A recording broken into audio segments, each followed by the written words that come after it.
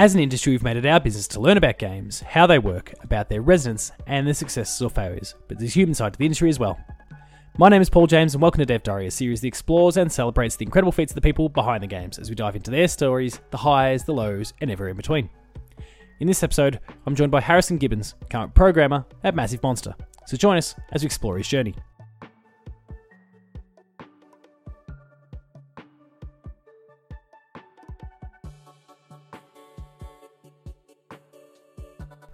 So today I'm joined by Harrison. How are you, mate? Yeah, I'm good. Thanks for having me on the show. It's a privilege. I've seen lots of I've watched or listened, to quite a few of your episodes and a lot of people Awesome. that I know. So it's pretty cool to be on it myself.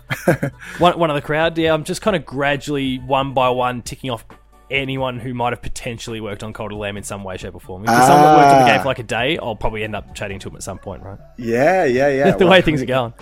Who have you done so far? You've got Jay, Julian, years and years ago. Jay, Yeah, Will, Julian. yourself. Will. Yeah, you haven't done Jimp yet. No, not Jim yet, but we'll get there, I'm sure. Okay.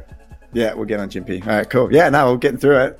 We'll just one of these days. It'll be the kind of I'll have the set, Yeah, it'll be it's like trading cards, isn't it? or just I guess to use in game language, a tarot card. We'll have the whole Oh, set. Yeah, you very on the nose. Yeah, very good. The world is losing its mind over the game at the moment. We're gonna get into Cult of the Lamb and all those sorts of cool things shortly. But this is Dev Diary, a series where we talk to developers from throughout the industry. They share their stories, their experiences, and the journey that's led to this current point in time. But before, as I mentioned, before we get to the likes of Cult of the Lamb and some other cool little titles you've worked on over the journey, I'd like to rewind to a point before all that and talk about some of your first gaming experiences. Do you, by chance, recall what the first game, or even what some of the first games were that you played or encountered? Yeah, I had to think about this before calling, because I was like, this is a question that's going to be asked. He asks it on every other episode. Yeah, exactly. I'm too predictable now. Yeah. No, I had a good think. I feel like the first kind of games that I started with, like Need for Speed, Underground 2, I think, a bit of Tony Very Hawk nice. as well. They were on the PlayStation 2 days. That's like as far back as I can remember. It's the PS2 days. I don't know if I had anything before that. As well as like Pokemon Diamond on the DS. DS. I spent a lot of time on Pokemon. And of course Minecraft. I mean, Minecraft back before it was... back when it's like a web browser. Oh, that is going back. Yeah. Back when it was just like creative on the web, that was good fun. And then, that's kind of as far back as I can go. Really, I don't really remember anything before that. Did you have any particular favorites, or even? You kind of touched on, I guess, to begin there. You started talking about Tony Hawk and Need for Speed, and kind of tonally, there tends to be a bit of a feeling about those. Was there a particular favorite or kind of favorite genre or anything like that you gravitated towards? Oh man, I don't know. I just kind of whatever I could get my hands on really back then I'd play. Nothing in particular. I feel like my later years is when I started getting towards the first person shooters like Modern Warfare 2 and those kind of ones, Counter-Strike. Back in the early days it was like car racing, skateboarding, like the stuff that you kind of like when you're 12 years old or however old I was then. But otherwise, I like cars now, but can't say I'm exactly much of a skater or anything. But That's fair. Yeah. That's right. It was kind of interesting there, kind of hearing. Yeah, I guess those first two that kind of flagged the interest were Need for Speed and Tony Hawk. They're not the same sort of game, but they kind of have that same sort of feel. So, but then obviously Pokemon is quite a contrast to those. So it'd be kind of interesting. Yeah. That's when I think my true nerdiness came out, is when I went for Pokemon, because really Nice. and the Minecraft. That's what I was like, I'm a gamer now. Sweet. And you obviously mentioned, kind of touched on the first person shooters. Is there a particular favorite, or like even to this day, is there anything that you really look back on fondly? Oh yeah, Modern Warfare 2. Modern Warfare 2 remake, whatever, comes out in a couple of months, so I'm pretty excited about that. But I spent so much time on Modern Warfare 2, like trick shotting and quick scoping and making YouTube videos and clans and all that thing back in the early days. I know the sort, yeah. And then moved on to Counter-Strike a little bit later. I was a bit late to the global offensive kind of. Yep. Everyone, before everyone was on it, but yeah, I love that. Watching the CS:GO matches and all that. I've always loved it. And yeah, I mean, I've kind of wanted to make some first-person shooter games, but that's unfortunately not something that's too easy to do by yourself or with a small team. Plenty of time. Yeah, exactly. Yeah, that's right. Sledgehammer in Melbourne. Yeah, there. Just move up the road and exactly. Start working with them. I guess on that a little bit, so the dream is there to kind of be involved in a first-person shooter of some sort, I presume? Well, yeah, I mean, that was what I was interested before, like, coming onto Massive Monster and doing like indie stuff. It's definitely a dream. I don't know if it's the current dream, but I think I'd still love to work on some sort of, I mean, COD, to be honest, because it's like started at, it was kind of like what really got me into gaming and probably got me into game development in a way. So it's like it kind of comes full circle to work on a Call of Duty game. Would be pretty cool. Yeah, that's fair. Who knows? I mean, people who might be playing Cult of the Lamb right now, just maybe stay tuned. There's potentially a first-person update coming to Cult of the Lamb at some point. Oh, yeah. And I'm sure ways we can kind of shoot a few things around. There's magic skills in here. Why not? There you go. That works. Done. Yeah. Have had requests for guns in Cult of the Lamb, so eventually it might happen. I'm not sure. So maybe. If it happens, you'll know exactly why. Yeah, exactly. Was there, and I guess we kind of touched on it a little bit there, was there an experience or even a collection of them that kind of guided you towards the pursuit to actually create games yourself? Because I guess, we've discussed a lot on the consumption side and the sort of games you played, but I mean, were those the same games that really inspired you to have a crack at it yourself, or was it, is it one particular experience, collection of experiences that guided you towards actually trying to do it yourself? Yeah, I think it was actually Minecraft that got me into game development a bit because there's like lots of modding and stuff. Not that I did modding in Minecraft, but I did some like server stuff. I made my own server and all that kind of thing. And a bit of that required programming in a way, and that's kind of what got me into it, I'd say.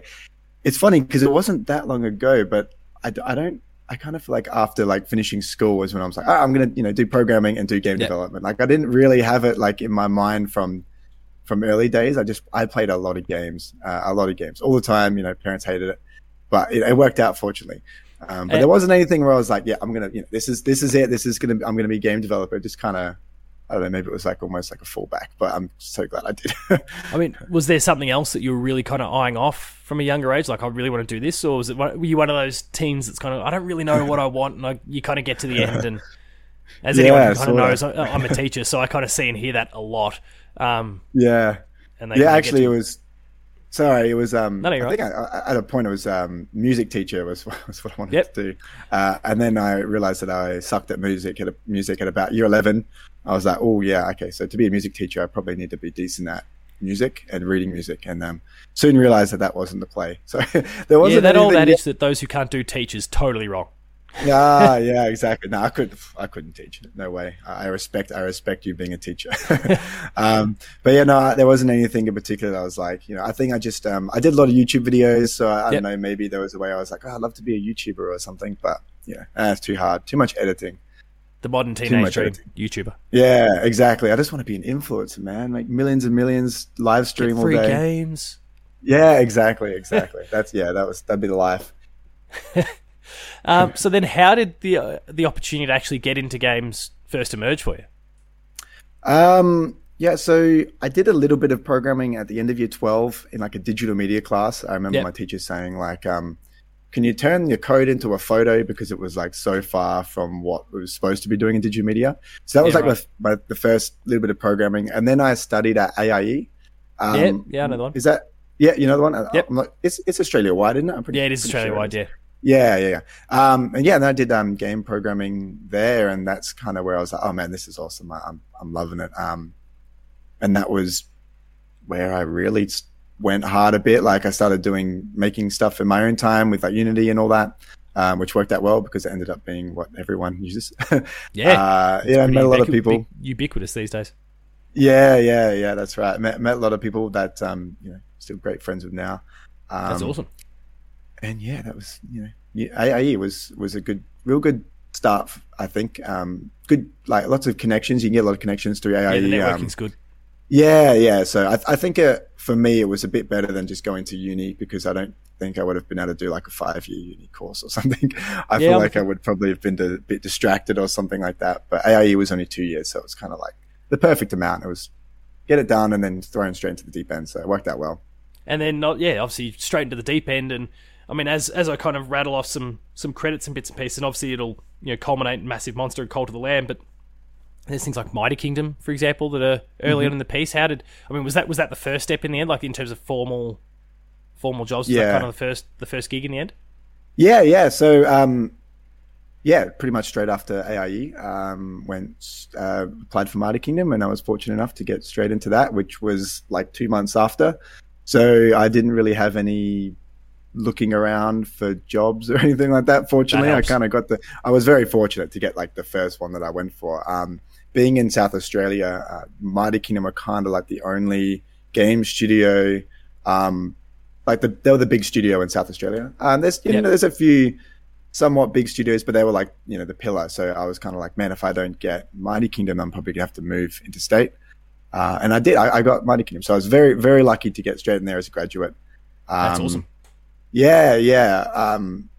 Funny enough, like I worked on Dungeon Chop Chop. I'm not sure if you'd seen that, yes, but then which ended up becoming that ended up actually being reworked a bit.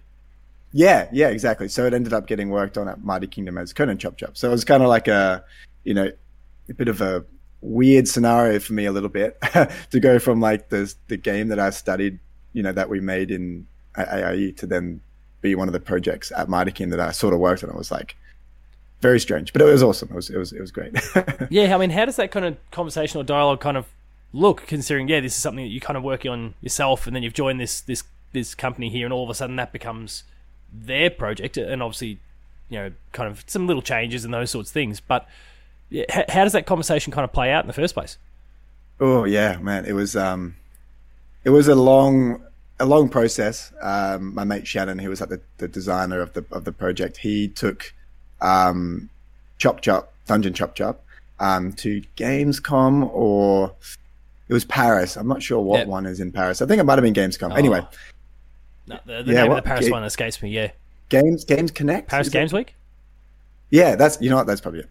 Anyway, someone's gonna be like, it's not that, but sorry everyone. Yeah, but so he took Dungeon Chop Chop, which I kind of ported to the Switch, not greatly, I may add, whilst I was actually at Mighty Kingdom. And so he took that to Paris, and then Funcom were like, boom, let's do it. Conan Chop Chop. And then Shannon and Phil is Mighty Kingdom CEO, which you talked to. Maze, we've had Phil on the show in the past, He's a legend. But then, that kind of just happened. I mean, there's a lot more to it than, it just happened. But what are you talking about? You didn't just roll out of bed the next day and you had a new project?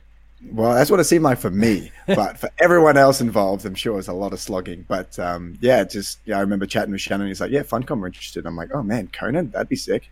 And then that happened. They made a prototype. They loved it. It was like an April Fool's thing. And then, they made it 3 years later. Or whatever it may be. That's really cool, though. The way something like that can just kind of play out, something that you had no intent of ever connecting to a big IP like Conan, is all of a sudden embraced and taken on the wing like that. It's really cool. Yeah. It was very strange, but very cool. And what'd you make of your time? So, Mighty Kingdom, you were there for a couple of years, and obviously, worked on Conan Chop Chop. What'd you make of that time? Because obviously, we hear so much about the culture of the studio. Had quite a few guests on fairly recently that are all there from the studio that have kind of spoken about that. At the same time, without necessarily wanting to wade into it too much, there's been some news about Mighty Kingdom of late that we feel free not to kind of. No, I'm just kidding. Of course, everyone's heard about it. I'm glad you nearly put me in a spot there. So feel free to kind of dance around that as much or as little as you like. But what did you make of your time anyway? Yeah, I loved Mighty Kingdom. They were great. And I got no ill will with them. I think the actual studio itself, regardless of financials, they're a great studio and everyone loves working for them. That's why that no one really ever quits or anything from Mighty Kingdom, because they love it. I only ever hear good things. Yeah, no, that's right. Genuinely, the only reason why I left is because I just wanted to pursue my own thing, and that's nothing to do with MK. But when I was at MK, I was working majority on like a project called Wildlife, which is like a puzzle shooter mobile game. And I did like a lot of the I guess you could say networking side of things. It's like did like some teams and tournaments system, so you could like join a different team with your friends, and then you could like compete in like events to get things in the game, to get like, you know, coins or whatever it may be. And that was a lot of networking stuff that I'd never done. So it was quite bizarre. It was like 1 week in a sprint. We're like, yep, Harrison, you're just going to do this networking event or whatever. And I'm like, all right. Sounds good. All right, let's go. yeah. And I was, you know, we got it working. Fortunately, I had like a back end team that were brilliant and were helping me throughout the whole process. But I was definitely thrown in a bit in the deep end, being like a graduate at the time. But yeah, majority of the work that I was on at Mighty Kingdom was pretty much wildlife. Like, yep, it feels like the whole 2 years almost. But I'm sure there was like 6 months or something where I was just on a different projects. But yeah, learned a ton, and that's kind of helped me out quite a lot with Cult of the Lamb recently with like the Twitch integration stuff. Yes. So that, you know, like it's similar in a way where you know, doing network calls and all that mumbo jumbo, but I'm glad that I knew a bit. Otherwise, again, I would have been like, oh man, what am I doing? So you were there for a couple of years, and of course we've just spoken about the Dungeon Chop Chop becoming Conan Chop Chop. But then the majority of your time you were kind of working on other... I mean, what was that kind of like for you at the time? Was that something you kind of appreciated, the fact that you were like you'd been so close to this already and you'd had a lot to do with the project to be able to kind of, I don't know, step to the side a little bit? Is that kind of what you were like? Were you happy about that at the time? What was it kind of like, I guess, with this project being developed? Like that, I guess its core is an idea of your own, but then you're not having a great deal to do with. What was that kind of like? It was a little bit of a shame.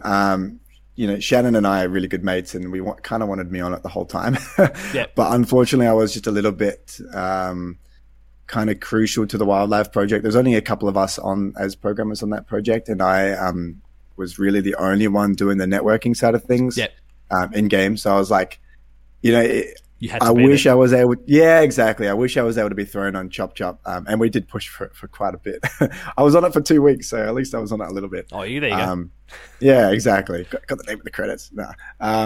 But yeah, it was a little bit of a shame. But the way I look at it is, you know, it's, you know, you can't just be put on every project that you want to be on, especially when you're needed on a certain thing. You can't just take someone away, because the amount of onboarding required to get like someone else on a different project and catch them up to speed, it's a lot of work, especially considering wildlife was like a live product. Live like service, it's yeah, exactly. So, you know, constantly updating. So I kind of had to be on it. It was cool to see Chop Chop being developed though. Like I got to play it quite a lot, and you know, there's so many similarities between the two games, obviously, because they're, you know, kind of just the same DNA. Yeah, you know, and there was actually issues that happened in Conan Chop Chop, not issues, as in like bugs or design problems that would happen in Conan Chop Chop that we dealt with in Dungeon Chop Chop. So it's kind of funny kind of seeing those happen again, and it's like, well, I wish, I know how to fix these problems. You want me to come in and fix them? But that's okay. They fixed them in the end. But but then Conan Chop Chop had online multiplayer. We definitely did not have that in Dungeon Chop Chop. Yeah, that's certainly something, you know, a benefit of, I guess, having a team with that sort of scope and size that potentially you wouldn't have had prior to that. Oh, no way. Yeah, me and my mate Jack wouldn't have been able to do that. That's right. You do what you've got to do, right? Yeah, so, exactly. What brought about the decision to then actually move on? It had been a couple of years. You went on, kind of pursued some of your own personal exploits there, but at that particular point in time, what kind of prompted that sort of change? Because that's obviously a few years ago now. So I guess for anyone watching, like, you're 24 now, so I'm starting to kind of go with the old man sort of thing here for myself. But like, you're still obviously quite young, so at that point there, you're still kind of cutting your teeth and learning your way through the industry. You are in one of the biggest that the country has, and then you've made the decision to kind of pivot from there. What brought about that at that particular point in time? Why did you feel like that was the move that you need to make then, I guess? Yeah, I tell you, it was living with my parents at the time. So like it was a couple of years ago, they were, very skeptical of like, why are you quitting? Especially being in like the games industry, kind of when you get your foot in the door, it's like, you don't really security and all that.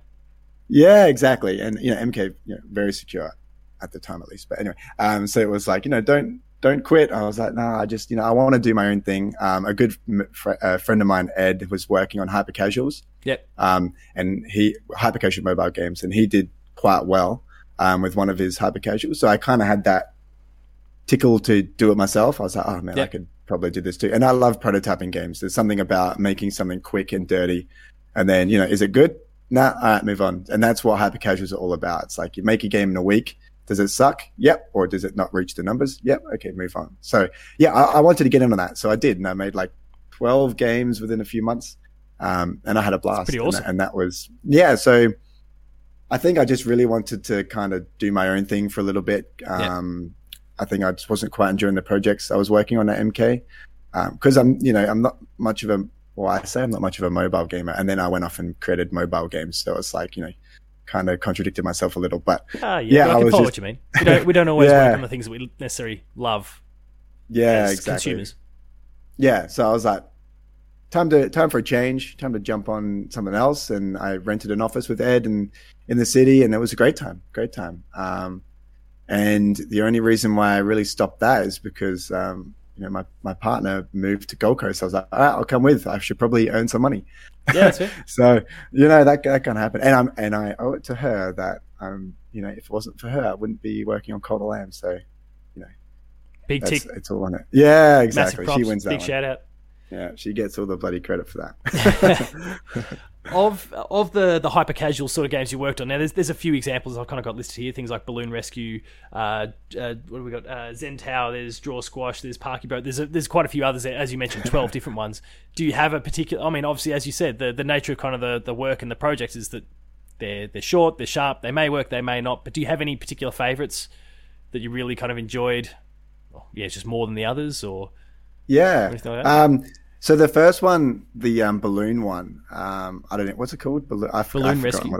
Is that what I called it? Okay, it's been a while. That's such a hyper-casual name.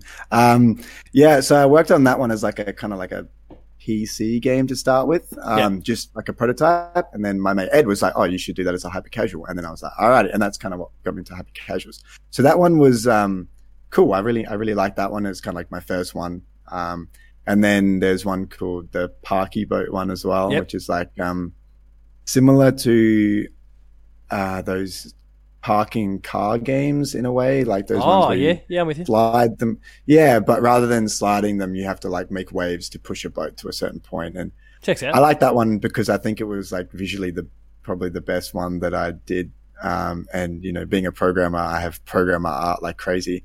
So the fact that it actually looked decent, I was like, oh, looks like a real game almost. Look at me, I'm a pro now, multiple disciplines. Yeah, exactly. I can tick artist on my LinkedIn or something, but no, that was like the best visuals. The other ones, I don't think they look that great. Fair enough. So then you've obviously kind of touched on it yourself, the move to the Gold Coast and your partner being kind of a really important part of the Cult of the Lamb gig. How did that come about then? Yeah, so I was still doing hyper casuals, and I was kind of like, I should probably, gonna have to pay rent. I should probably have some sort of money coming in. Income. So I just saw one day in on one of the Facebook pages, the IGDA or whatever Facebook page it was, of Julian just like looking for a designer programmer to do enemy like mechanics and stuff on unannounced project, and I was like, ooh, they made the Adventure Powers, that was cool.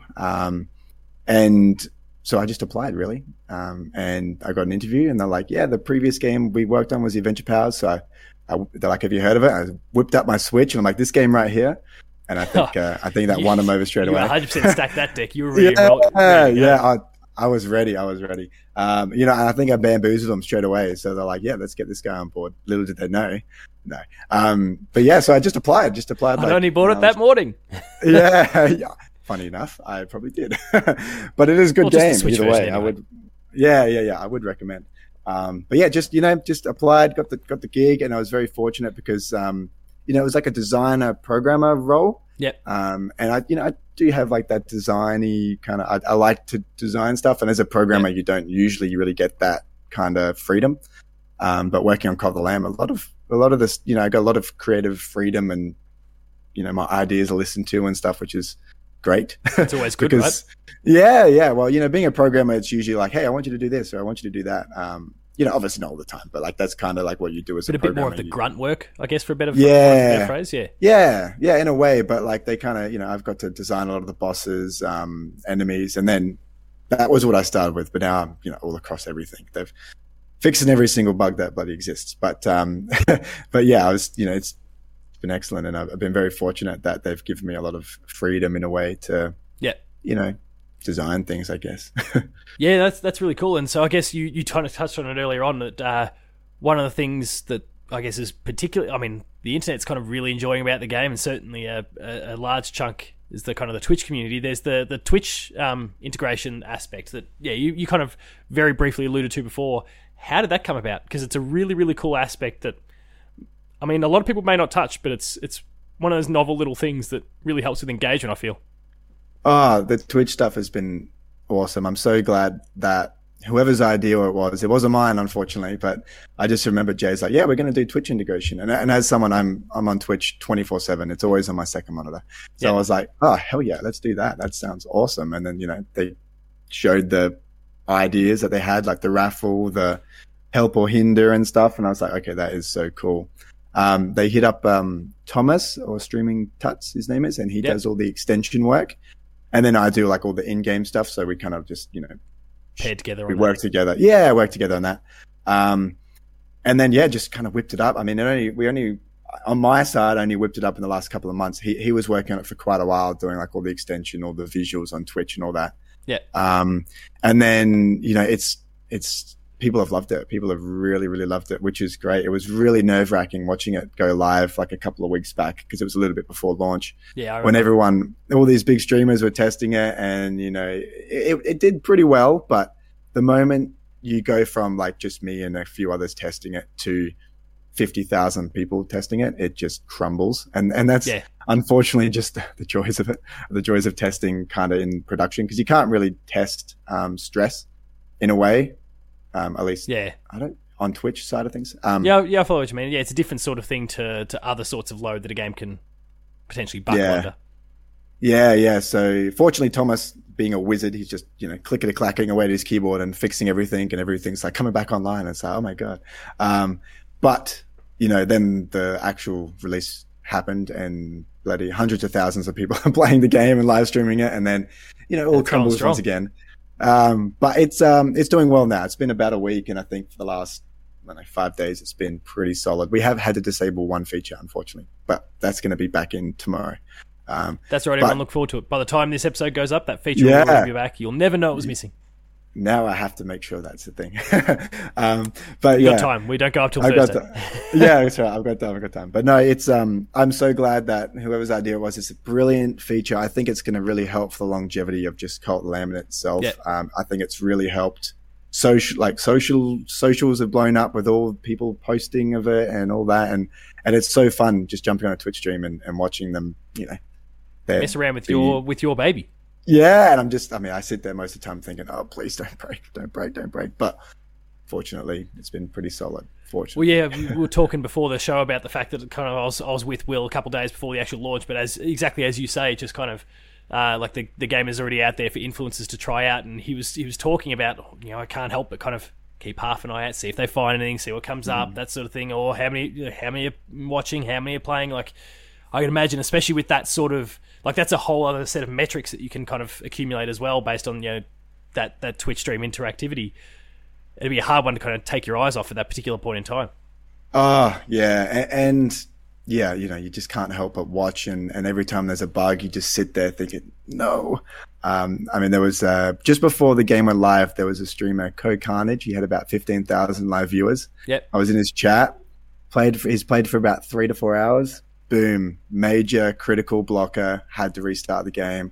And I'm like, no, I had to message like, oh, I'm so sorry, but you're going to have to restart. And he's like, I got to restart? Cool, I wanted to anyway, restart it. I'm like, oh, I'm so please don't hate the game, please don't. Yeah, don't say that to it's community, like, please. Yeah, it's the last thing you need. And it was like, I was just, but that's fixed, fortunately. But it was just so disappointing to see that. But like I said, he was fine with it. It's all good. Everything's fixed. Everyone's happy. And I was just so glad that he was cool with it. Yeah. So, obviously that's one of the kind of the things, I guess, in that case, just slightly pre-launch, but kind of even post-launch, there's been some bug squashing going on and those sort of things. Now, you did touch on kind of PC versus console early on, and there's a little bit of a difference there. Well, what has this post-launch period been like? How often are these things kind of popping up? Do you just have a list that's there and like, I've just got to gradually chip away at this thing, or like how often are new things kind of resurfacing? What's it kind of like in this still really fresh post-launch period? We have lists everywhere. Everywhere you look, there is a list somewhere. There's community bug lists, there's our own bug list, there's console bug list, there's QA testing bug list. There's just bug lists everywhere. Like I can't look away from this, from the computer without seeing bugs. Every return there's something there. Yeah, but that's something okay. Reminds you of it. There's bugs like flying around my, apartment. I'm like, can't get away. But bastards, give me a break. Yeah, but it's been okay. There's been a few like major ones that we've fixed up in the few days. I think we've done 10 updates within the first week of launch on PC. Yep. It'd be great to do that many on console, but unfortunately, different beast. Yeah, exactly. But those patches should be coming soon. But yeah, we just we fix whatever is most common. So if people will report, like for example, there was one where like they couldn't 100% the game because the achievement when you've completed all the achievements wasn't completing.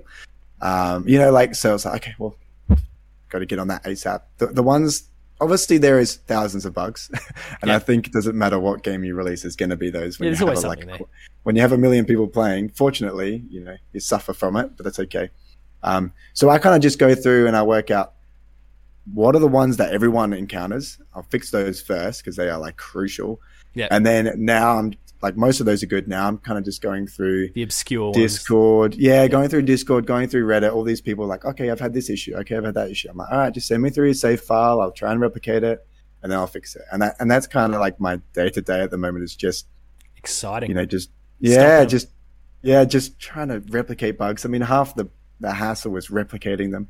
Once I've done that, it's easy to fix them. I'm sure there's a degree of like, what did the person do to actually, like, despite their description, I'm sure their description's never quite, unless they've actually managed to capture it. Then there's always a little bit of it's the old two different stories, the truth somewhere in the middle. It's kind of that same sort of component that like they can describe things as clearly and vividly as they think, but it's never quite exactly how things played out. Yeah, so and this game is great for the it might be like, okay, so the bug is when an old follower is pooping at nighttime on the 13th day and you're in the dungeon and you hit an enemy this way, this bug happens. Like that's the kind of bugs that happen because there's so many moving parts in the game. It just means that there's so many things that can fortunately, we're pretty stable. We're pretty stable. I don't want to say like we've just released a mess. It's pretty good. It's 99% really good. Yeah, it's 99% good. But there's just those bugs that can happen. And the worst thing is most of the time they don't really replicate and they can fix themselves just by restarting the game. So it's like really tricky to, I'll get the save file, I'll load it up, and I'm like, everything's fine. Everything's good. And it's like, well, it was happening before. And it's like, damn it. You got unlucky. Yeah, exactly. So, that's just the joys of my life, is just bugs that I can't replicate, and I just got to try and figure out how to fix them. And so when you do have to give that feedback that essentially like, it's kind of this one-off, sorry, bad luck, like how do you deliver that sort of feedback to a player who might have had the shits because they lost an hour of, gameplay or whatever the case happens to be? Yeah. It gets added to the list. It doesn't get disregarded. It just gets added on top of the list of my other bugs. The big ones are when people's save files get corrupted or something. Yeah. They're the ones that are like, okay, well that sucks. And that actually I've had to do one of those today where it's like, I'm really sorry, but your save file is gone. But what I usually do is I just craft them up a new save file. So it's like, let me know roughly whereabouts you were in the game, how many followers, what level you are, etc. And then I'll just like kind of make a save file based on all that, and then send it over to them. And usually they're actually quite excited. They're like, "Oh, this is cool." Well, it's kind of like a respecking opportunity in some ways. Like in a lot of games that offer that sort of feature, this is kind of a respec option. Because I presume, well, I don't know, are you kind of, when it comes to actually going through the skill tree equivalent thing, but like as you're building out what you can actually lay down in the cult, are you kind of spending all of those points for people, or do you just go, here you go, here they all, like here you are at the same point in time, but none of those are spent, so it kind of gives the player the opportunity to recalibrate a little bit? Yeah, it can be quite time extensive, like making a save file. So usually I kind of get one that we already have and then just kind of add to it like what we have. So yeah, most of the time it's like, look, this save file is going to be a bit different than what you had. All those like choices, those doctrine choices and stuff might not be the same as what you had. But I think that's not a bad thing because they'll get to experience something that they hadn't, like, okay, they unlocked the wedding instead of the fight pit or something, and now they have the fight pit. Okay, cool. Now I get to experience that. So, I definitely could go there and like make it perfect, but it's a lot of time, and they're usually pretty happy as long as they can progress. Then they don't have to start from square one again. Then exactly. We're happy. Move on. Yeah, nothing worse than your save file corrupting or something and it's just gone. So got to try and make them happy so they don't have to start from start. Now, something that you touched on a moment ago, and then something that we kind of discussed pre-show is the 1 million sales figure that's been knocked up in like the space of a week. How are you and the rest of the team feeling at the moment? Like that's yes, obviously there's bugs to be squashed. Yes, there's things that you're still trying to work through, but at the same time, 1 million sales is 1 million sales. So how's that settling with you and the team? I mean, the scale of that is huge. Yeah, it can't be understated. 1 million sales in any sort of creative endeavor is enormous. Yeah, I can't speak for the other fellas too much, but I think we're all pretty happy. It's good. Like I mentioned before, they had a thing in our Slack where it's like we've got to get this many sales to make another game, and it's already gone over that within a week, so it's crazy. So now you can develop 2 games simultaneously, hire 30 more people. No. Yeah, I know. That's like my concern is like, let's keep it small, let's just keep it small. It's easier that way. Too many chefs in the kitchen. But no, I think everyone is very, very happy. It's really, really good. The reception of the game's been great. So, we haven't really, we've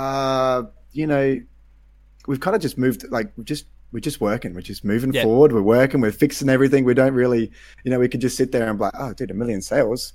Week off, baby. But no, we're obviously like, okay, we got to make sure this is the best possible game right now. So then it has that longevity to just to be great, and we can build upon it and everything. So yeah, we're just working hard.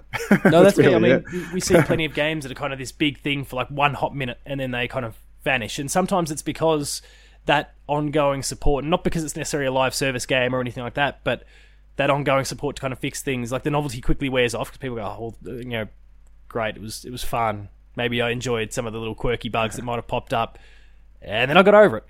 But the loop is obviously so engaging in the game, and then what you and the team are putting in to kind of continue to support the game and continue to improve it is, I'm sure, appreciated by fans, and that gives you another chance at I don't want to set the bar too high, but who knows, another million, all those sorts of, it puts these things on the table. And again, it's not all about sales, but creating the best experience possible, but it's a handy side effect, right?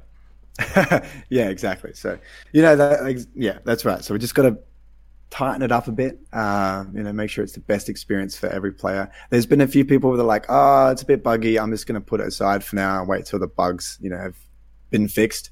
Yeah. And, whenever I read those, I'm like, yeah, that's fine. I mean, I respect that. Just please come back. They obviously love the game to the point where they're like, they're not going to just trash it. They just seem to want to just wait for a few things to be fixed. But we're fixing everything we can. The problem is, when there's like a team of 5, and then you suddenly put 1 million people into a game, they're going to find bugs that you just had no idea existed, and that's what the they're resources doing. Are crazy. Yeah, exactly. So we're doing well though. I think it's definitely a good game. It's such a good framework for what can be built upon. We've just got so many ideas of what could be added to Cult of the Lamb. It's like you just want to do everything. There's the possibility to work on this game for years, just adding more and more and more. Now, obviously, I don't know exactly what we're doing. I mean, I know what we're doing. You know more than I do, for sure. I know what we're doing. For the next year or two. But who knows? If the game just keeps doing well and everyone just keeps loving it and they're loving the updates, the free updates and everything, then who knows how long sky's the limit on this game. Yeah, exactly. I mean, it could be like a Dead Cells or whatever, where they keep working on the game for like 5 years later. So who knows? But that's it's a exciting. Comparison I like. Yeah, Dead Cells. Yeah. It's exciting. So I'm really, really eager to see where we go with this game. I mean, could be huge. Like we could build upon it forever. And when does that moment for the proper kind of team celebration kick in? Because obviously we are at this point where there's still patches going on. There's been kind of pre-launch celebratory moments. There was the launch party, those sorts of things. When is there kind of a date on the calendar circled for you and everyone on the team to go, okay, this is the time where regardless of what we've still got on the plate, and I'm sure there'll probably be some little bugs or whatever still on the docket that need to be fixed, but like, this is our moment to just take a night, take a couple of days, whatever it is, and really just, I guess, celebrate what we achieved. Yeah. Well, firstly, there's Melbourne in October for Melbourne International Games Week, where coming down, everyone's coming down. So I haven't actually met Jay or Jimp yet. I only met Julian and Will at the launch party last week. Yep. So it's really exciting to just meet the whole crew, and I'm sure we're just going to chill out and, you know, celebrate a bit with how well it's done. I know Julian said at one point, it was like, we're going to have a company retreat, go away somewhere, all meet up, which sounds awesome. Can't wait for that. Any retreat is a good idea.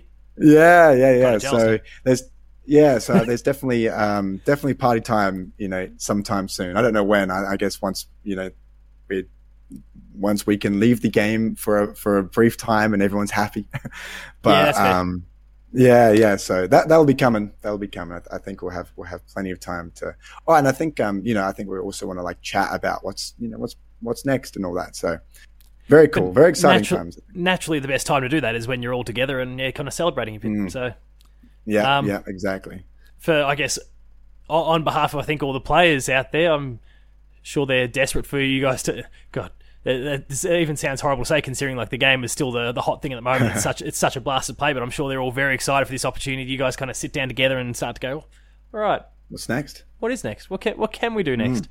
Whether that's, you know, sequels, new IPs, whatever it happens to be. As you even discussed, you know, the potential to kind of grow beyond this initial launch, beyond even the initial kind of post-launch planned support. Like, that's all very exciting prospect, I think, for people playing the game as well. So I'm sure they're thrilled to hear that, and probably really excited for you guys to have this retreat nice and soon now. Yeah. I mean, I got no idea when the next, you know, whatever we do is next. I got no idea. I'm just, you know, plotting along, fixing bugs and all that fun stuff. Yeah, exactly. But you know, I think we'll be working on this one for definitely a while. Who knows what we'll be doing next? But you know, I'm so excited for whatever it is, because I got on Cult of the Lamb about 2 years into development. I've been on it for about a year and a half. Yeah. So it's really exciting to want to start something from scratch. I mean, I think every game developer loves starting something from scratch. And that's why no one ever finishes anything, because we always just want to start something new. The next thing already. Yeah. So like, I'm so excited for it, whether it's you know, soon or in years' time. Either way, you know, I'm happy either way. Cult of the Lamb's awesome. It's such a fun project to work on. Yeah. So, you know, I can't complain. And a great game to play. So yeah, well, yeah. Well. I'm sick of it though. I tell you, thousands of hours. It's just, you know, I've had enough. No, I mean, it's a fun game. At the same time, I can still understand that to a point. Like, it's a lot of time to be around something, and especially as kind of I guess maybe at this point where I don't want to put words in your mouth, but maybe this kind of bug stomping kind of period can be a bit more of a grind than perhaps other phases of development that you've gone through. So I can actually appreciate, like, okay, I need a bit of distance from this one for a bit, and that, you know, that maybe that's even kind of nagging away in your head now, and it's just a matter of, well, I've got to do this. This list will pop up, you know, and it change tomorrow, but like, I'll keep rolling through those, and when I do, like, that's my opportunity to come up for air, I guess. Yeah, I can play the game blindfolded at this point. You know, the bugs got to squash them, but I'm pretty keen for, you know, DLC and everything, which we should be working on pretty soon. So that will be like, you know, it's kind of in a way something new. Be good to get away from the bugs for a little bit. But and honestly, I don't even mind fixing the bugs, especially when I can, like, now that the game is live, and I can get so much information from people rather than just being the team. It makes life so much better. That's fair. Oops, I hit my desk. So all good. That won't come through. Good. But yeah, so, you know, it's been a grind, but it's been a good grind. Definitely a good grind, a rewarding grind as well. Especially. That's awesome. Yeah. So I guess, you know, kind of rewinding to the conversation earlier on in the show, and obviously the dream to kind of be involved in FPS and those sort of things. And don't worry, I'm not going back to, you know, Cult of the Lamb becoming an FPS on you. But in terms of kind of where you potentially see yourself, as we mentioned, you're at Mighty Kingdom for a couple of years, moved on, you're working some of the small things, found this opportunity. I don't want to put Jay, Will, Julian, Jimp, anyone in a position here. Like, do you cast your own mind forward to, okay, like, this is kind of a chapter. What's the next chapter look like? And whether, like, do you kind of start? And again, sorry guys who are listening, I'm not trying to encourage him to leave. I promise. And if need be, you can get me at Games Week or PAX and just smack me if you want. But But like, do you kind of cast a mind forward to, okay, and whether that's Massive Monster or next week, have you kind of cast a mind forward to what you might like to do? Yeah, so I think before Massive Monster, it was like I want to start a studio with my mates. I think that's a lot of game developers' kind of dreams is to work with your mates, and start something yourself. But joining Massive Monster, they are my mates, and we're and I think I've gotten in pretty well early. So right now, my mind is just it's Massive Monster all the way. Yeah, and all the team members are so lovely. So it's like you can't, I've got no reason to want to go anywhere else but just keep. And the game's incredible. So I think that's my most important two things is the people and the games, and I think that's probably the majority of what a game studio is. What the game studios really are. But yeah, so it's got those two things. So like the next chapter is the next game of Massive Monster. I assume that's what my next chapter is. Let's do it. Let's make it happen. Yeah, I mean, kind of cycling back to the age thing before, you are 24. That gives you all the scope in the world to kind of... I mean, the thing is, and I don't know, like, because you're still in kind of the weeds at this point, kind of going through all the posts, again, the bugs and those sort of things that we've discussed a few times. Like, at 24, you've achieved something that, in terms of, sales figures and acclaim and popularity and success, that sadly there's a lot of people in the industry that won't ever potentially get to achieve because... the stars just don't align in the right way. Have you had the opportunity to really digest that yet, or has it still been so work that you've not even personally had that chance to kick back and enjoy or reflect? I'm very, very privileged and very, lucky to be to have worked on this project and for it to be doing well. I actually had someone say like a similar thing at the launch party, and I was like, "Oh man, I've just been working. Haven't really thought about that." I think I've had a lot of people say like, congratulations and it's incredible and all this. So I take it all in and I love it. But I think I'm very, very work oriented in the way that like, I just keep going. I just keep working. I don't think about it too much. Like pushing a build live still gets me nervous knowing that it's going to go to a lot of people. Well, we were discussing before the show that kind of one went out and it had to be quickly ripped down because you realized, oh wait, that's broken something else. So. Oopsies. Yes. Don't worry, no one's going to know at this point. We've got about 5 minutes. It's okay. No one downloaded it. It's fine.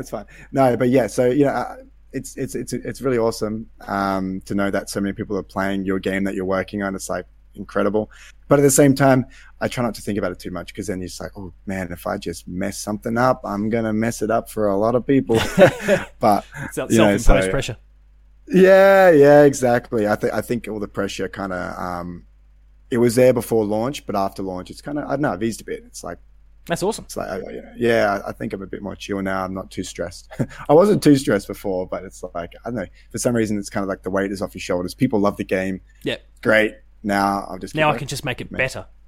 Yeah, exactly. Yeah. Make it better and better. Yeah, it's nice to be in a really solid starting place and then just go, well, let's just keep improving that. Like people aren't going to think it gets worse. So that's a nice luxury to have. So I'm not stopping until it's 100% on Steam. That's what we got to get. I'm overwhelmingly positive. It's 90% at the moment. Oh, you got to get to that 100%. They're rookie numbers. You got to get those. 90%. That's not. Yeah, awful. No, we'll get there. We'll get that 100%. That's what we're going for. Yeah. So as we begin to wind things down a little bit, because as we've kind of discussed, the next chapter is probably going to continue to be Cult of the Lamb for a little while yet. Is there anyone out there that's really inspired you in the way you go about your work, whether that's someone you've worked with, whether you've looked at from a distance, someone local, maybe kind of this rock star game developer that we kind of, and I don't mean rock star as in the game developer, but I guess there could possibly be someone from there. Anyone that kind of really inspires you in what you try to achieve in games?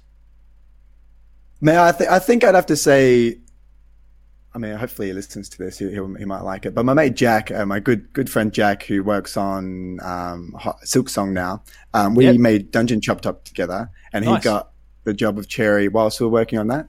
And I was always kind of like, oh man, you absolute legend. You're working on Hollow Knight, which is just an incredible game. And now you're working on Silksong, which is just, every single person on the internet is talking about it. Doesn't matter where you go. Feel free to like spill the beans and tell me the release date here. Like, it's driving me insane. Oh, he would not allow me to do that. Oh, hang on. You know the deal. No, I don't. Well, that's it. I'm not going to poke and pry. That's fine. My lips are sealed. No, but actually, I'm going to hit him up for him to come on the show next. Oh, good. Yeah, that'd be awesome. but we'll see if he's up for it. But he's always been an inspiration of mine because he's always a bit better of a programmer than me throughout like the whole studying, because we studied together throughout the whole 2 years. So yeah, and then him getting that, I was like, oh man, I want that. I want the same thing. I want to be working on something that everyone loves and with a small team. And then I've been very fortunate to kind of hit up Massive Monster and pretty much the exact thing. I remember. Yeah, I remember in the interview, they're like, what do you want the studio to be? What do you want to be? I was like, I just want to be Team Cherry. So, I think, I'd have to say Team Cherry. And, I do know them as well. Like I've caught up for lunch with them quite a bit. So it's kind of like, I'm always seeing them in a way because they're from Adelaide, which is where I was. So, gotta kind of look to, actually they were right in front of Mighty Kingdom, like literally in the road in front. So you can't help but not. Okay, so now we know where to track them down to go get the Thanks, mate. All right. Yeah. I'm booking my tickets as soon as we're done here. I think on the doorstep before you know it. Person on the bloody internet wants that release date, don't they? They're going to need to bring it soon. But yeah, so definitely Team Cherry. They're just an incredible team, and I love that they've just kept it tight knit. They've done really well, but they don't need to go and hire a million people. They've got their core team because they know what works. And I really respect that. So yeah, Jackie Poo is my inspiration. So hopefully he watches, he listens to this. Well, yes, send the link on over, and you can hear your shout out. Yeah. There you go, Jack. What have been some of the most valuable lessons that you've or experiences you've had along the way? Anything that really kind of sticks out and maybe helps even kind of be that, I kind of use this language a bit, like this North Star for kind of the way you want to approach your work? Oh man, I don't know. I guess just, I mean, maybe I'm answering the question wrong, but I kind of just try to work hard and be nice. No, that's a perfect, yeah.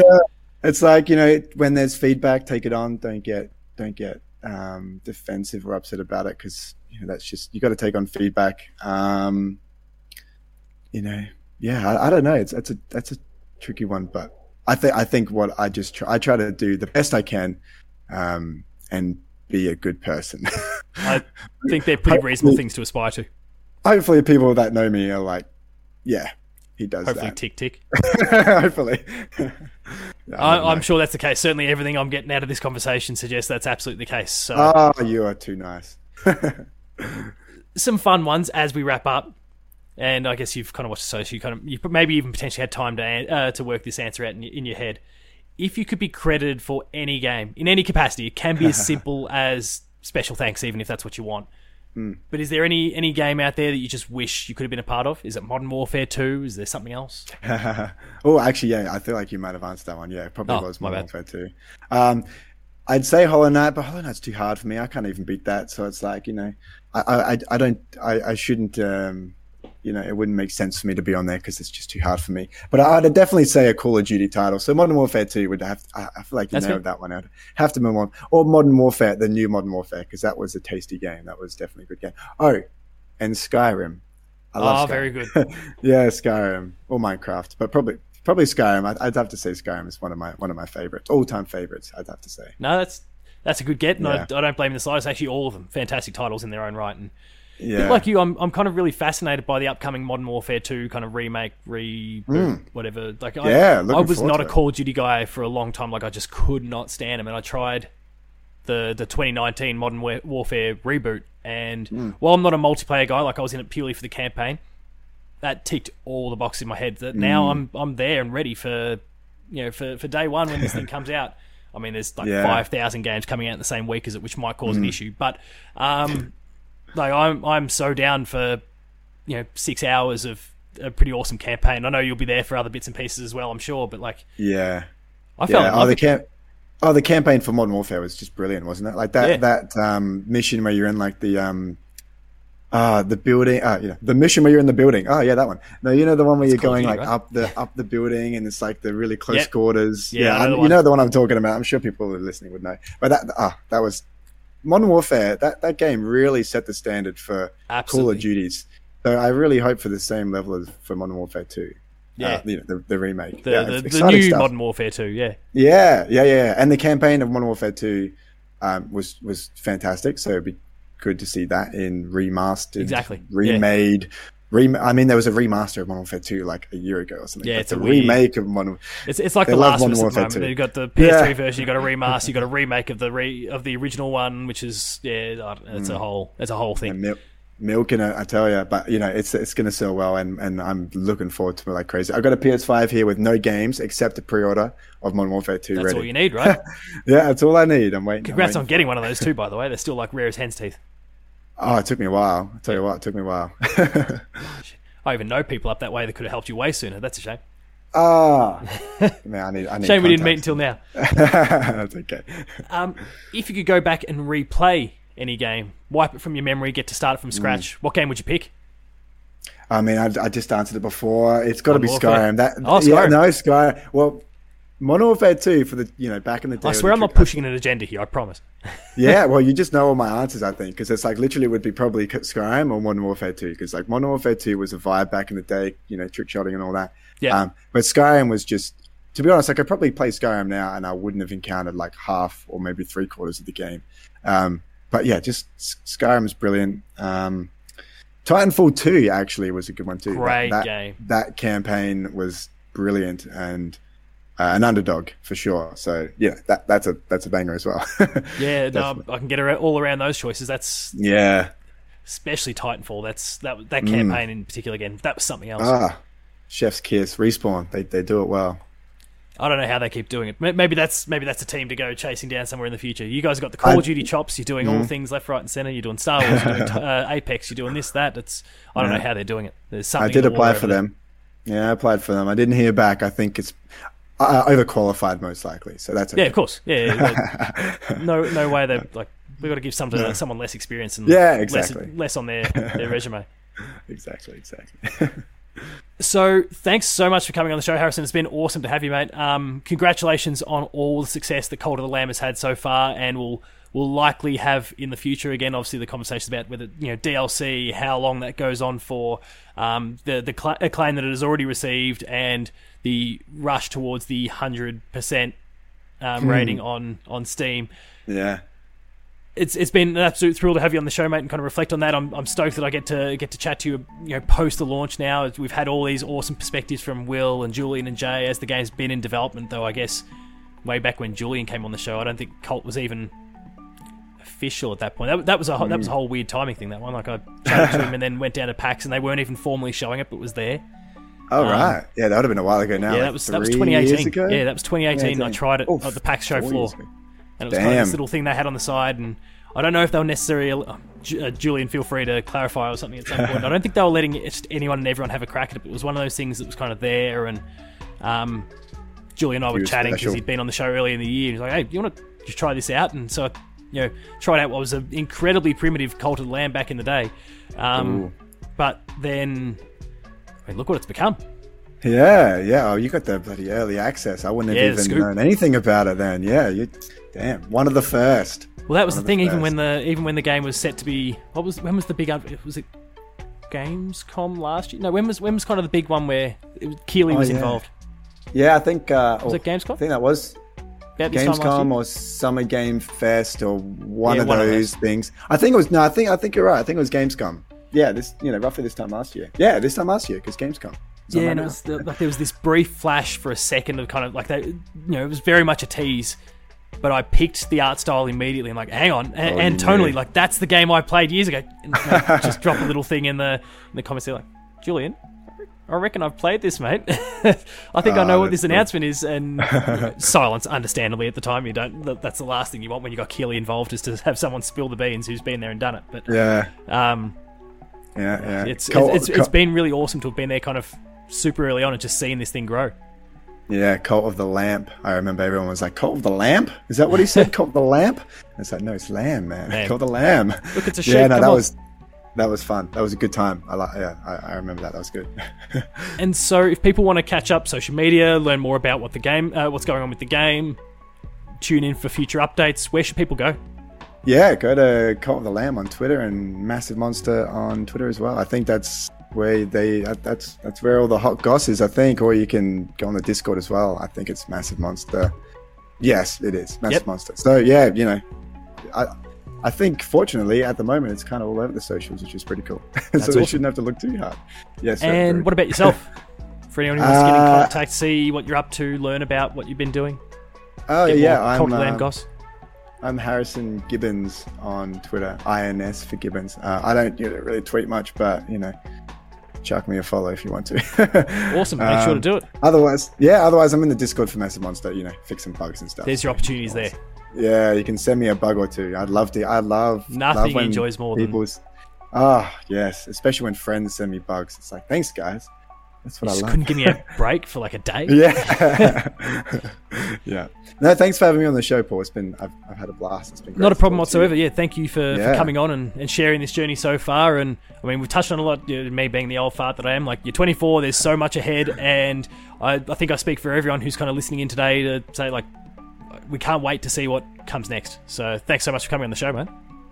Yeah. I can't wait to see what comes next as well. And I trust I will see you in a couple of months in Melbourne for Games Week. Yeah, I'll be there. Looking forward to it. We'll have a good chat then and can officially meet. Yeah, exactly. I mean, that was one of the cool things about catching up with Julian. And I suppose Julian was years and years ago, but yeah, Will even recently.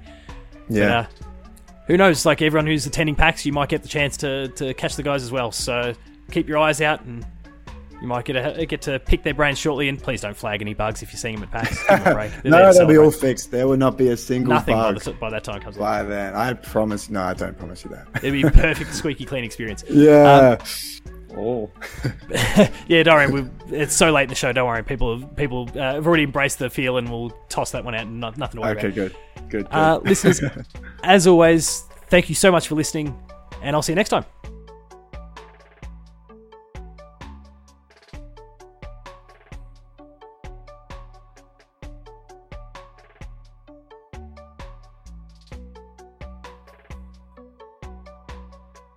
That concludes this entry of Dev Diary. Be sure to subscribe to this feed, share it with your friends, and give us a 5-star review to help boost the show up the charts for greater exposure.